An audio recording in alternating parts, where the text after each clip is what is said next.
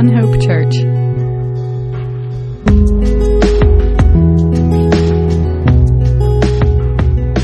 All right. Good morning. It is nice to be here. It's not quite as hot today, and that is a blessing because we have had a hot summer here in Athens, Georgia. We're going to continue this morning in John chapter 19. And so if you have your Bibles, whether that's print or on your phone or tablet or whatever it is this morning, you might want to turn to John chapter 19. And just as we finished last week, we have the beginning of the trial of Jesus, where Jesus is betrayed in the garden. Judas brings the soldiers and people with him. They arrest Jesus, take him to Annas, who is really the one in charge, and his son-in-law is the high priest at that time. And then he's delivered over to Pilate, and we saw the beginning of that scene last week. And then Pilate, they have this tradition to release a prisoner, and the option there is to release Jesus or to release a notorious criminal named Barabbas. And the people say, we want Barabbas to be the one who is freed, and that's where we ended up last week. And so let's just read the first few verses of John chapter 19. Verse 1 says, "So then Pilate took Jesus and scourged him, and the soldiers twisted a crown of thorns and put it on his head, and they put on him a purple robe, and then they said, 'Hail, King of the Jews,' and they struck him with their hands. Pilate then went out again and said, 'Behold, I am bringing him out to you, that you may know that I find no fault in him.'" And so let's pray. Heavenly Father, we thank you for the privilege to come this morning to look into your word. We pray that you would teach us from your word, but most of all, Lord, that our hearts and minds and the totality of who we are would come to the depths and to grip with this passage, and to understand that Jesus went to the cross on our behalf, that we might benefit. And so we come to you now and just ask that you would help us. And we're so thankful for the great salvation you've offered us through your Son. And it hurts us to know what he had to endure on our behalf. But we're thankful this morning. And it's in your name, Jesus, we give you all praise and all glory. Amen. Just those first few verses, just, imagine what Jesus went through, what Pilate had done to him. Even though Pilate believed that he was an innocent man, and yet had him scourged, yet had a crown of thorns put onto his head, yet the soldiers struck him, in the face with their hands. And that's for an innocent man. See, in general, for most of the time, the Jewish people did not like Pilate's rule over them because they thought he was pretty brutal, because he was brutal. And yet in this case, they're going to use Pilate's brutality and his desire for political expediency for their own means. So he brings Jesus back out and says, "I'm bringing him out to you that you may know that I find no fault in him." In verse 5, then Jesus came out wearing the crown of thorns and the crown of thorns and the purple robe. And Pilate said to them, "Behold the man." And therefore, when the chief priests and officers saw him, they cried out, saying, "Crucify him, crucify him." And Pilate said to them, "You take him and crucify him, for I find no fault in him. The Jews answered him and said, we have a law, and according to our law he should die, because he made himself the Son of God. Therefore, when Pilate heard that, he was the more afraid, and went again into the praetorium and said to Jesus, where are you from? But Jesus gave him no answer. And then Pilate said to him, are you not speaking to me? Do you not know that I have the power to crucify you and power to release you? And Jesus answered, you could have no power at all against me unless it had been given to you from above. Therefore, the one who delivered me to you has the greater sin. And we'll stop there for a moment.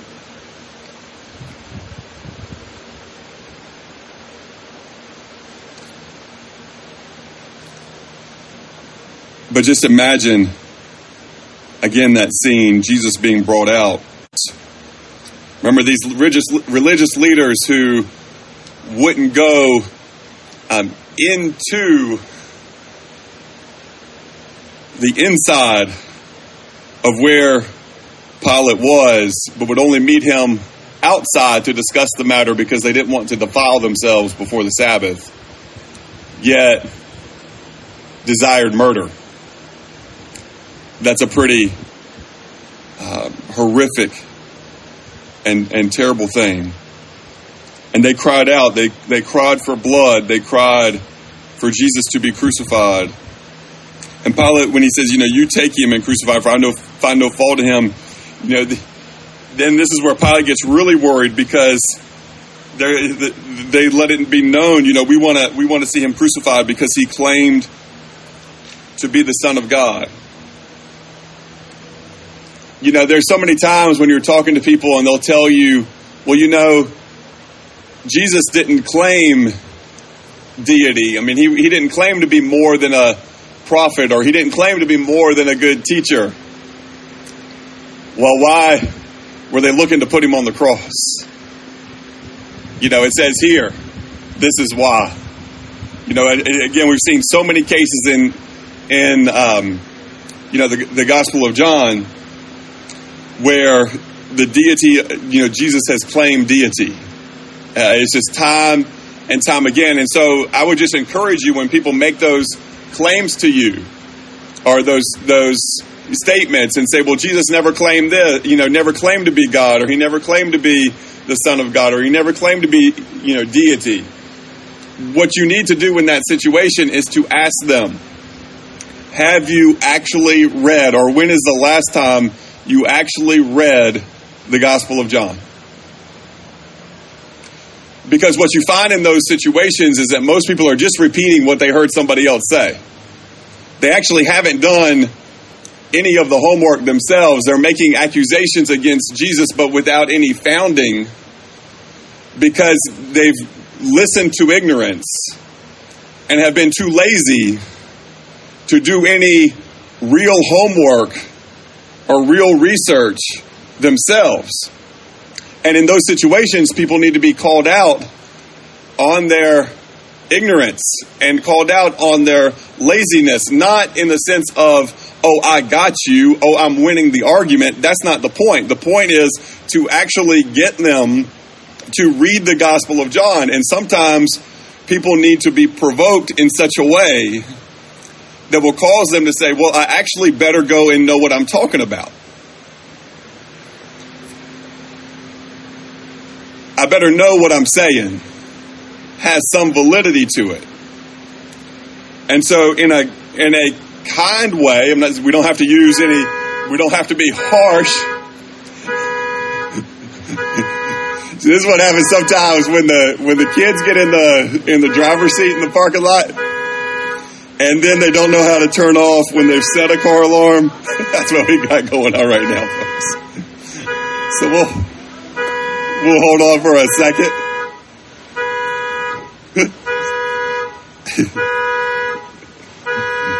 The funnier part, if anybody are watching at home, that's my family. So that's the even better part of all of that. One of my kids, all good. So, but back to what we're saying there, and the need to kind of push people in a loving, truthful, and kind way to, hey, if you're going to say, something is false, and, do a little bit of homework here.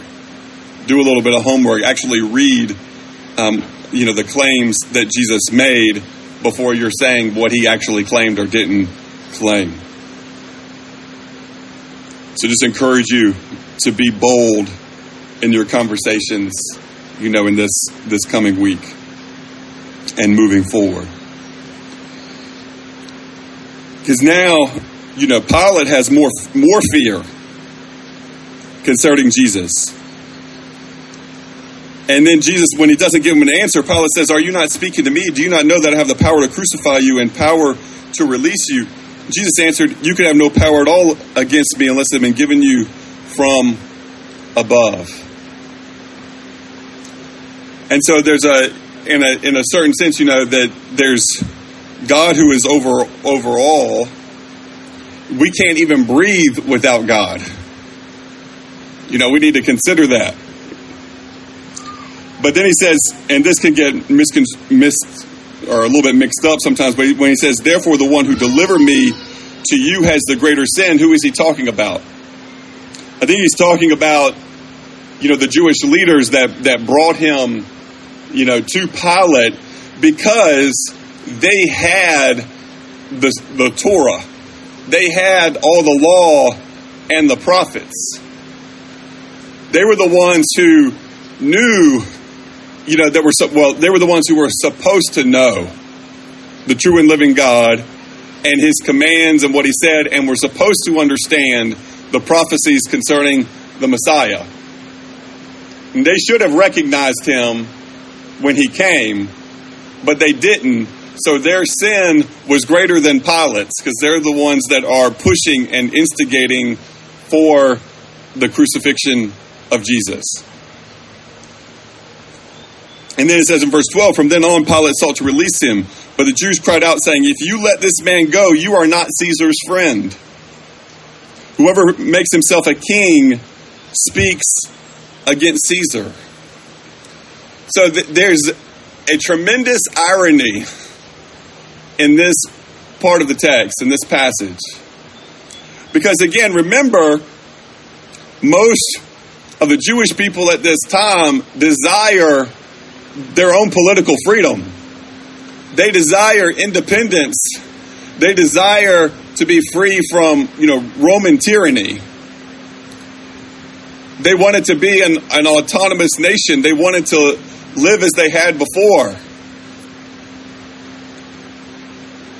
And at this time, it's especially ironic because at this time of Passover is when they are remembering that God had delivered the Hebrew people out of 400 years of bondage in Egypt, and that against all human odds, as an enslaved people up against, the powerful Egyptian nation and army, God provided this miraculous deliverance, had, raised up Moses, and there's, the 10 plagues, and then, they leave Egypt and they go into, eventually they make it, to the promised land. So the Passover is remembering God's great deliverance over a superior, in terms of earthly terms, a superior power. So the reason that, Pilate is even usually in Jerusalem at the time of these feasts, especially Passover, is to kind of stamp down any possible rebellions and insurrections. Because this is a time when that fervor of we want to be a free people, because this is think back to our history, kind of boils up among them. And yet, in order to get Jesus crucified, listen to what they said. "If you let this man go, you are not Caesar's friend. Whoever makes himself a king speaks against Caesar." So they're going to make an appeal of, their allegiance and alliance with Caesar with Rome, with the Roman Empire, in order to follow through and to see that Jesus indeed goes to the cross. That is a betrayal of who they were as a people. That is a betrayal of Moses, a betrayal of all the prophets that had come before. It's a betrayal against Isaiah and Jeremiah and Ezekiel. I mean, it is a betrayal against all of these great prophets of God. And the ones who were entrusted to instruct the people in the way of the law and the prophets are the ones leading that betrayal. Verse 13. We'll see this continue. When Pilate therefore heard that saying, he brought Jesus out and sat down in the judgment seat in a place that is called the Pavement, but in Hebrew, Gabbatha. Now it was the preparation day of the Passover, and about the 6th hour. And he said to the Jews, behold your king. But they cried out, away with him, crucify him. Pilate said to them, shall I crucify your king? And the chief priest answered, we have no king but Caesar.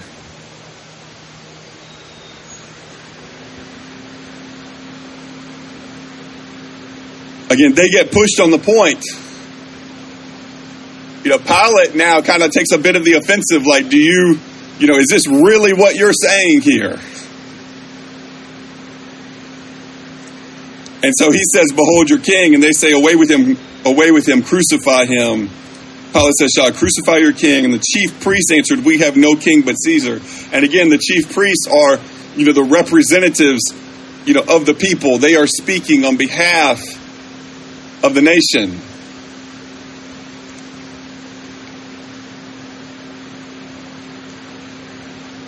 And we have no king but Caesar is at minimal a denial of all the prophecies of the Messiah, that there would be one who would sit on the throne of David forever and ever.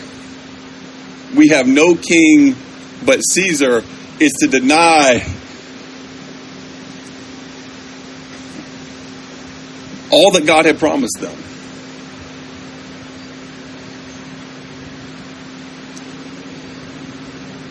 And we see this is what,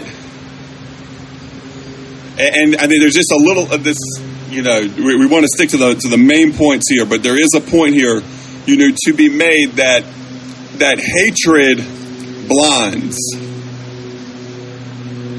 When people have hate, it's hard for them to see truth. It's one of the reasons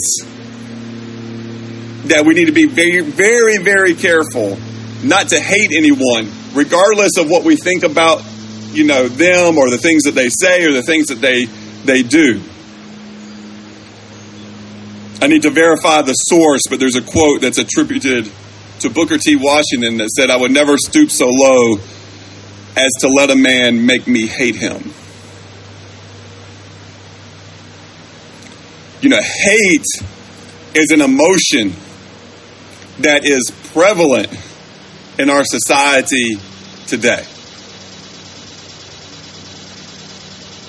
See, Jesus calls us to love even our enemies, and what that means is to desire God's best and God's way for our enemies. So if you sit there with hatred in your heart toward anyone,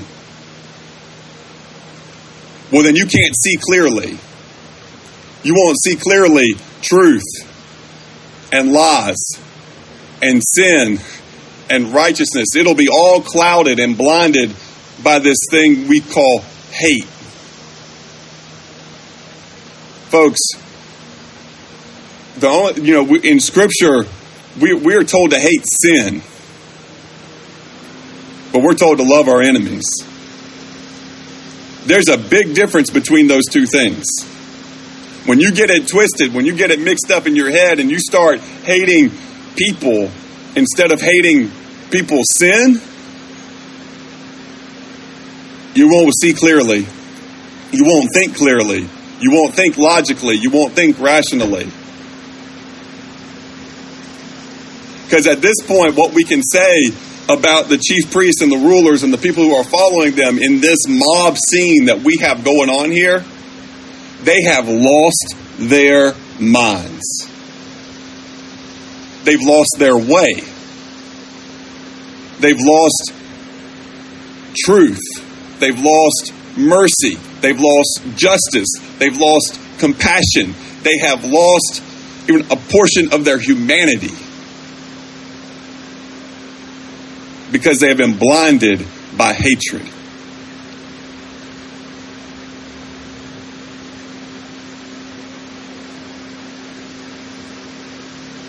If you find yourself tempted to hate someone, there's a solution. And that is to pray for God's best for that person. To pray that they would know the true and living God in a way that honors them. You might be praying for repentance of that person, but it's hard to hate someone you pray for. Listen, folks. The early church, they were instructed to pray for people like Nero, who would burn them to light up his gardens. They were supposed to pray for him too. You know, and that prayer isn't like, oh, I just hope he has a great day and enjoys, a cup of wine with his dinner this evening. That's not what we're talking about here. Prayer could be, Lord, I pray that you would stop the wickedness in his heart, one way or another, but that it would be best for him now and for forever for his sin, to cease. Our preference is repentance. But Lord, please stop the man from the destruction of the innocent and destruction of the wicked. So you can pray still with truth and with justice in mind, even for the wicked. But folks, do not hate. Because hate will be a cancer in your own soul. And it will distort reality in your own mind.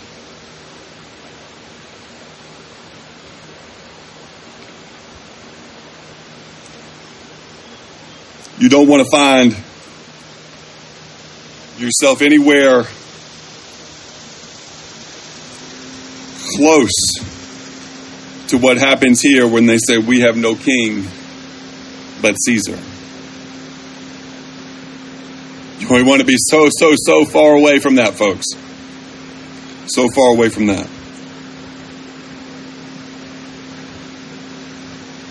You see, now the political strings have been pulled. The pressure is on Pilate because he knows basically he has two options.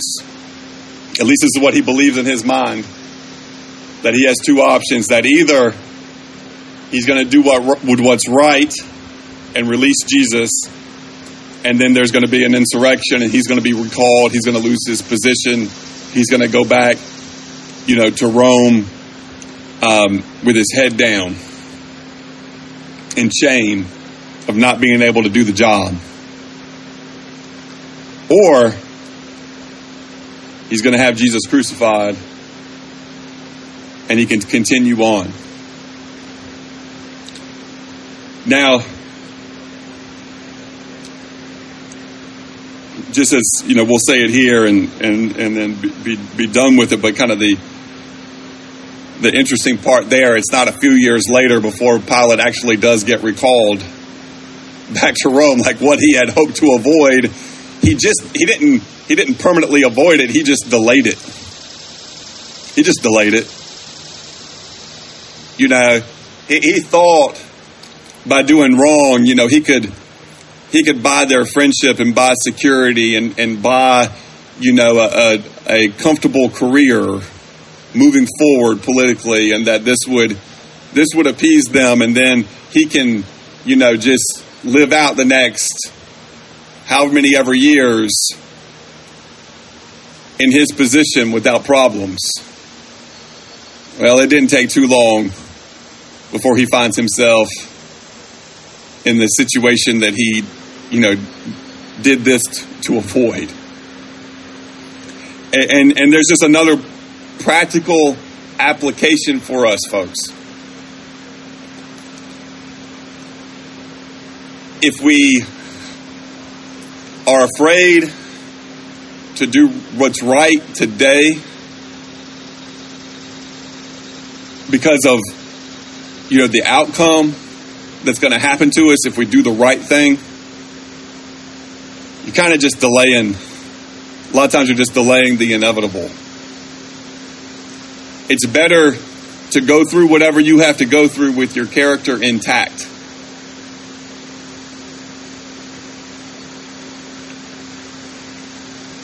Now, to be fair, in this situation, Pilate didn't have much of a character to begin with. He didn't have this strong moral compass or anything like that. He didn't have any great ethics to get him in the position that he found himself in. But obviously it's different for you and me, that if you're a follower of Jesus, then you have a standard and you have a way that you're supposed to conduct yourself in this world. And sometimes because of that, you'll be in conflict with this world. And it's better for us normally to just take what's coming with our character intact than to delay what's coming and have to take it anyway.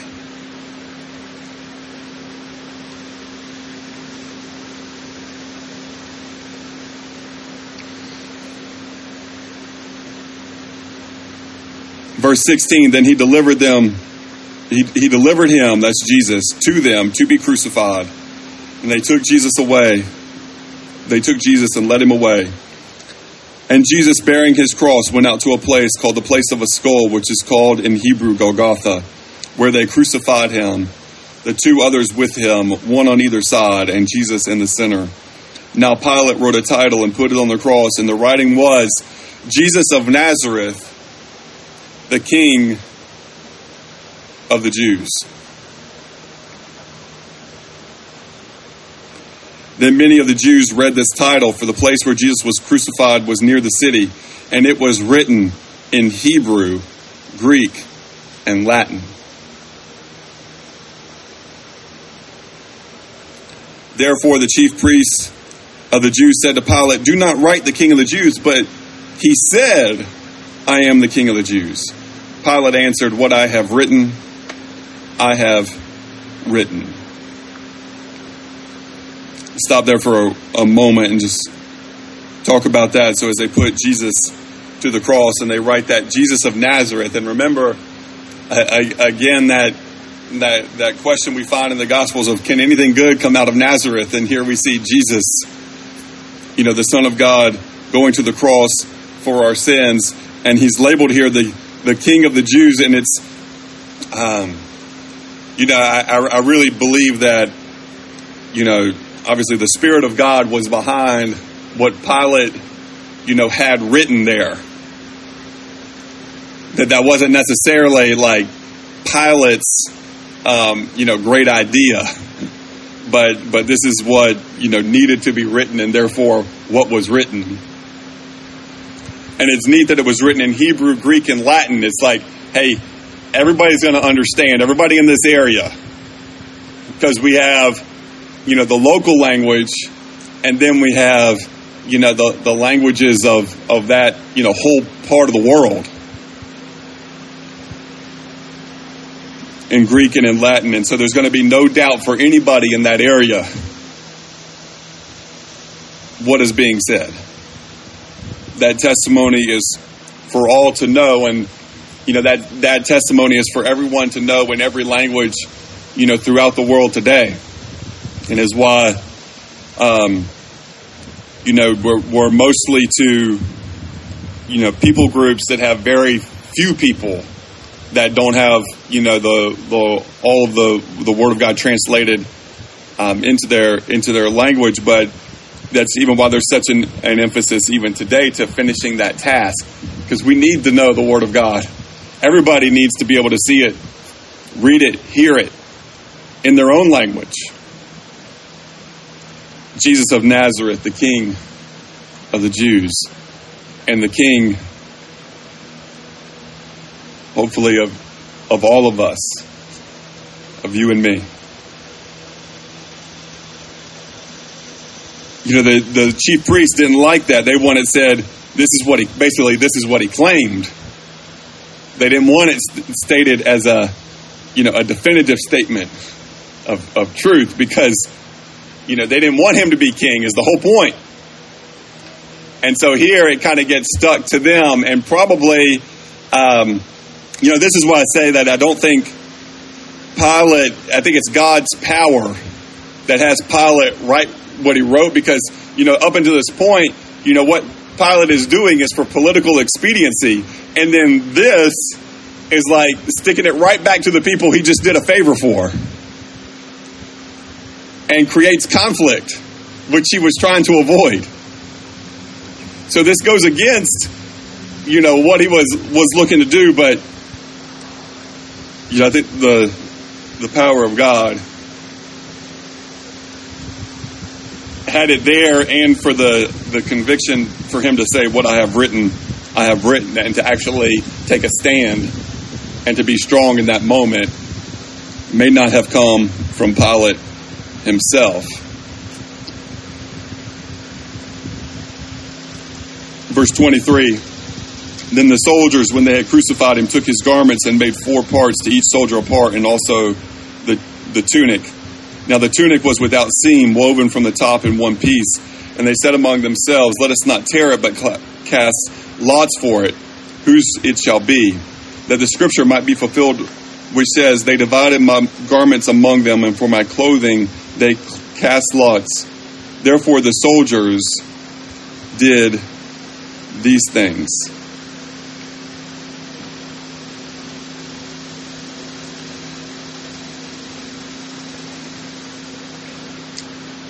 Now there stood by the cross of Jesus his mother and his mother's sister, Mary the wife of Clopas, and Mary Magdalene.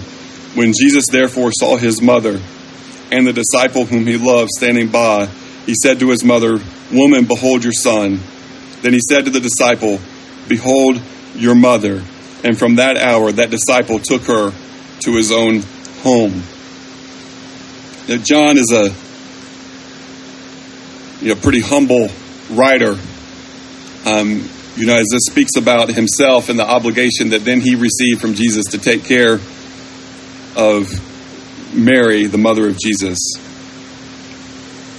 And this Jesus, knowing that all these things were now accomplished, that the scripture might be fulfilled, said, I thirst. Now a vessel full of sour wine was sitting there, and they filled a sponge with sour wine and put it on hyssop and put it to his mouth. So when Jesus had received the sour wine, he said, It is finished. And bowing his head, he gave up his spirit. John, in his account of the crucifixion, is, gives us some details that the other gospel writers do not give, but the other gospel writers also give us details that John does not give. And so if you want to see everything concerning the trials, the whole trials of Jesus and where he was taken and who he was in front of, you have to use, all the Gospels. If you want to know everything that was said, at the cross that we have record of, you have to use, all 4, of the Gospels.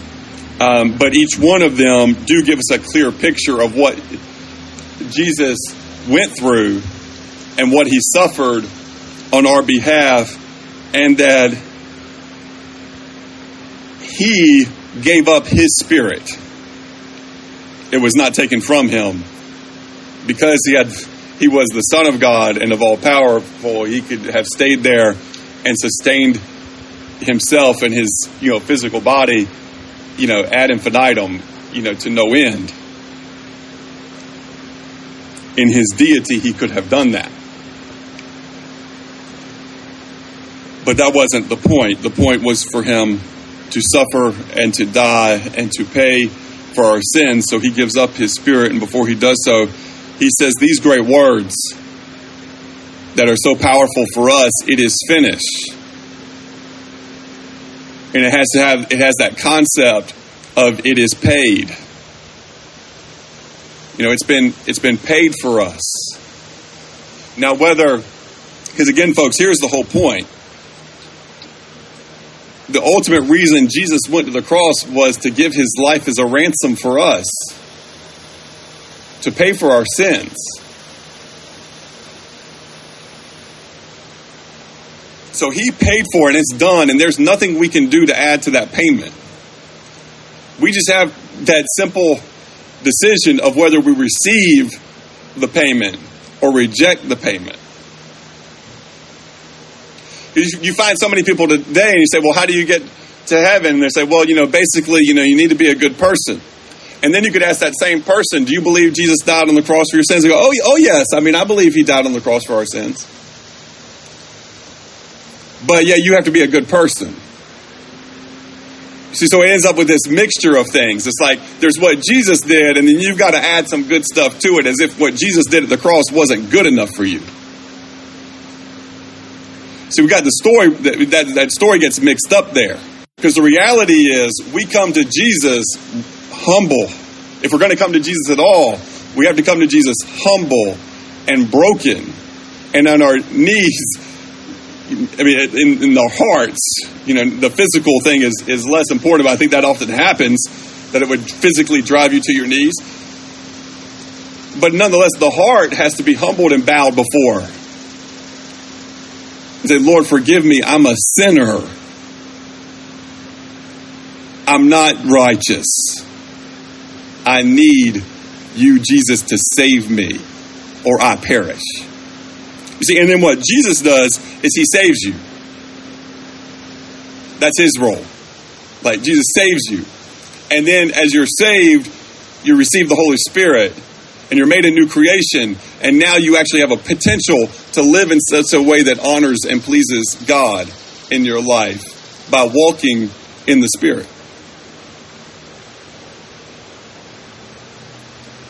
But folks, there is nothing we can do to add to what Jesus did at the cross to pay for our sins. He was the only one who could make a payment that would be received.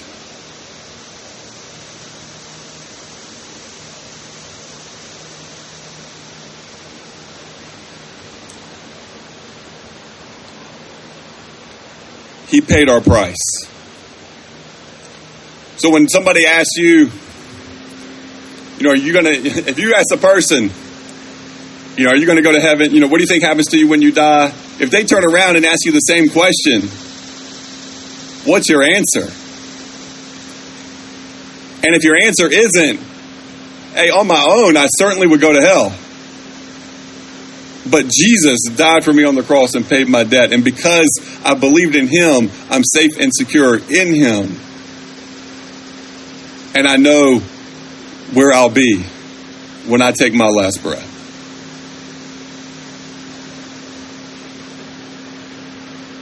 Folks, if that's not your answer, you got to reevaluate.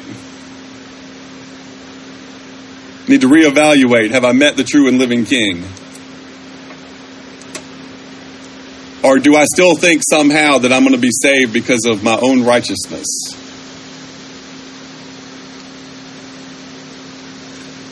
And that's important to say. There's a recent survey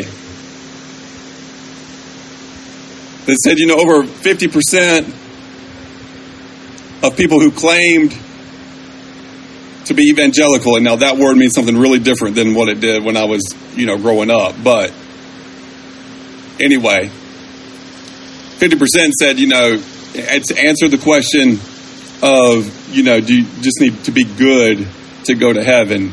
In the affirmative, yes. Folks, again, there's a lot of culturally Christian people listening to church services online today, going in person today, that need to be saved. Don't think that because somebody goes to, your neighbor goes to whatever church, it goes to whatever church meetings, or is a member of whatever church, don't just assume that your neighbor, because of that, is going to heaven when they die. Folks, for us, that would be a foolish assumption. I'm not going to assume if you come to, you're part of One Hope. You come to One Hope every Sunday. The fact that you're here every Sunday has nothing to do with you being saved. What are you going to say? At judgment, why should God let you in? Well, I was, at One Hope, 48 Sundays out of a year for 5 years. So let me in. What? Folks, you missed the message. Hopefully nobody here thinks that. I don't think anybody here thinks that. But we got to be real clear. It's Jesus who saves. We'll wrap this up here in a minute. Therefore, because it was the preparation day, that the body should not remain on the cross on the Sabbath, for that Sabbath was a high day, the Jews asked Pilate that their legs might be broken, and then they might be taken away. Then the soldiers came and broke the legs of the first and of the other who was crucified with him. But when they came to Jesus and saw that he was already dead, they did not break his legs. But one of the soldiers pierced his side with a spear, and immediately blood and water came out. And he who has seen has testified, and his testimony is true, and he knows that he is telling the truth so that you may believe. For these things were done that the scripture should be fulfilled. Not one of his bones shall be broken.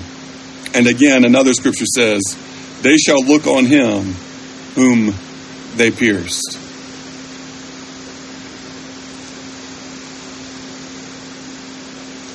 Again,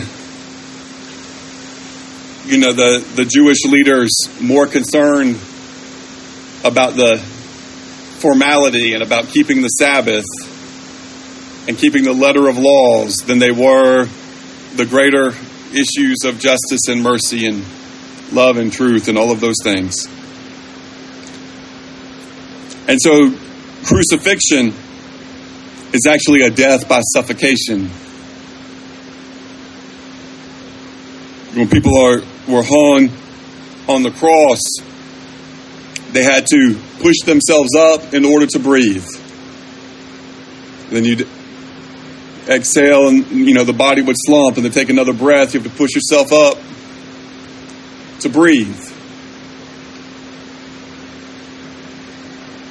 And somebody could do that for a very long time, particularly if the scourging that they received before they went to the cross it had its different levels of severity.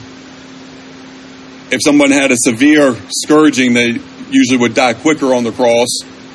But if they didn't have a severe scourging, they could last a pretty long time. A whole day, 24 hours, maybe more in that condition.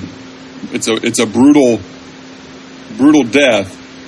But if a person's legs were broken, they could no longer push themselves up, and they would die pretty quickly. So for the two thieves on the cross, one on each side of Jesus, that's what they did. But remember, Jesus had already given his spirit, and there were testimony. They probably already thought he was dead because, he's no longer pushing himself up. If a person on the cross was still alive, if you observed for a few minutes, you would know whether they were still alive. So Jesus had the appearance of being dead, so they didn't immediately go to break his legs, and the soldier pierces his side. But this is also, again, that the scriptures will be fulfilled. This is one of the reasons why his death had to be by crucifixion and not by stoning. When Stephen was martyred and the stones are hitting his body, his bones are breaking. But we see all these different prophecies that are being fulfilled. And we finish with this, verses 38 through 42. And after this, Joseph of Arimathea, being a disciple of Jesus, but secretly for fear of the Jews, asked Pilate that he might take away the body of Jesus, and Pilate gave him permission. So he came and took the body of Jesus. And Nicodemus, who at first came to Jesus by night, also came, bringing a mixture of myrrh and aloes, about 100 pounds. Then they took the body of Jesus and bound it in strips of linen with the spices. as the custom of the Jews is to bury. Now in the place where he was crucified there was a garden, and in the garden a new tomb in which no one had been yet laid. And so there they laid Jesus, because of the Jews' preparation day, for the tomb was nearby.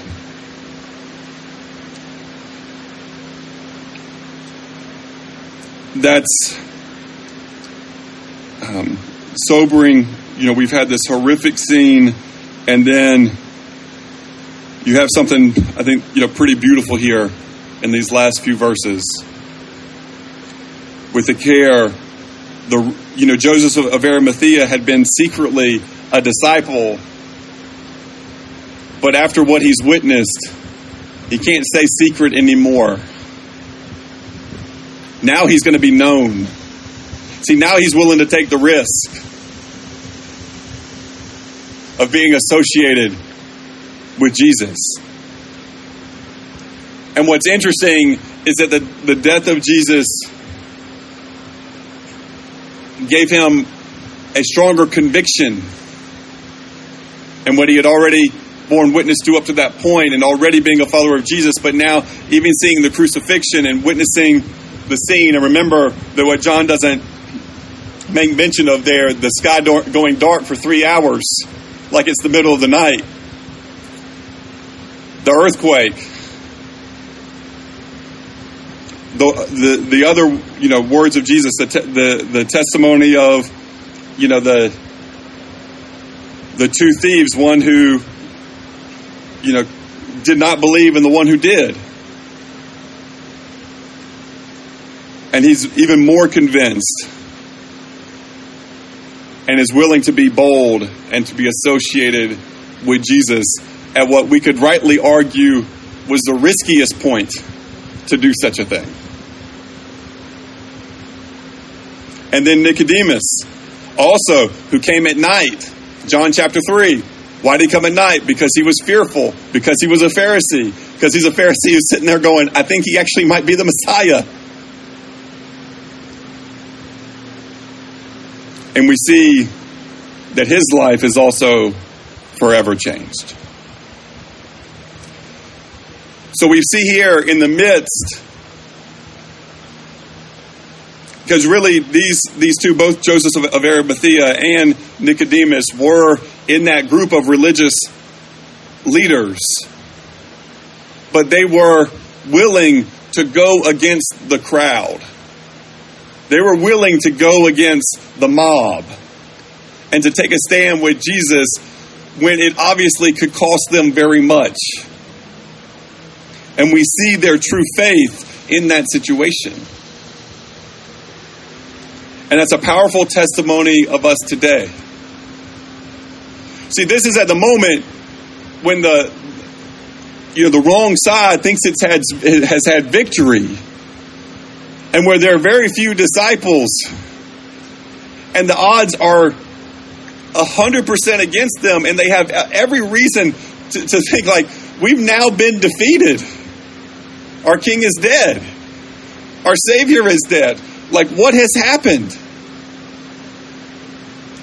And yet in that time, we see the courage of Joseph of Arimathea and of Nicodemus. And hopefully that spurs us on, because we get the full picture after the resurrection, after Pentecost. We see the power of God move in the church and throughout the world. And we have testimony of all that. And so, folks, when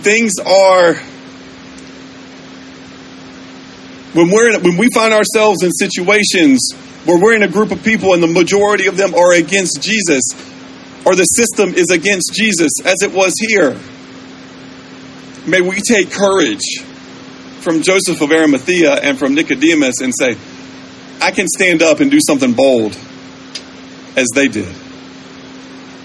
I don't have to live in fear.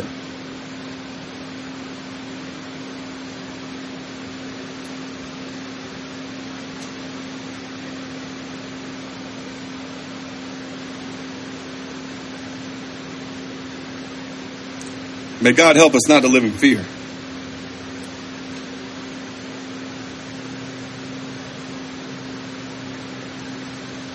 Scripture says, for God has not given us a spirit of fear, but a spirit of power and of love and of sound mind.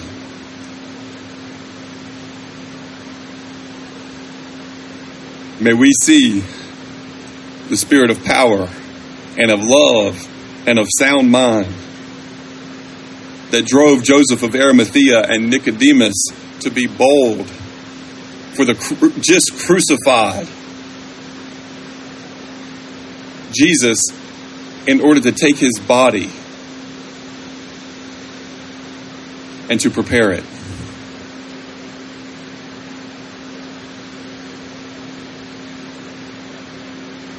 May God help us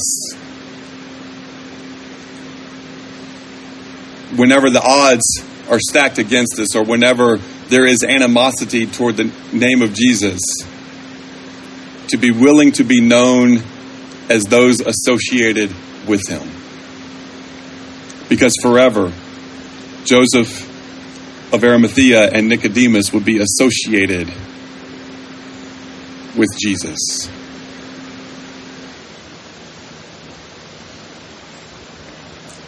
May we always be willing to have our names put right there with the name of our Savior and of our King, whether that is popular or unpopular, whether that is safe or risky.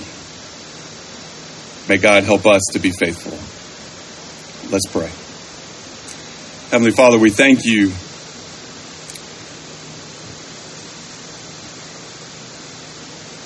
that you sent Jesus to die on the cross for our sins. And as we look at the guilt of Pilate, as we look at the guilt of the chief priests, help us not to forget that it was also our sins as Jesus went to the cross to pay the debt for sins past, present, and future. That it was also out of love for us that you sent your Son to the cross. In this you demonstrated your love, and that while we were still sinners, Christ died for us. Jesus, we're so thankful that you were willing to take that cup and the fullness of it. That you were willing to be humiliated and beaten and crucified so that by your stripes we could be healed, that our debts could be paid. Jesus, as we take the bread and the cup this morning, we remember you. Please remind us of the cost. Help us to confess our sins. Lord, you know mine are many. Confess our sins to you, and that we would take of that bread and that cup with joy, with gladness of hearts.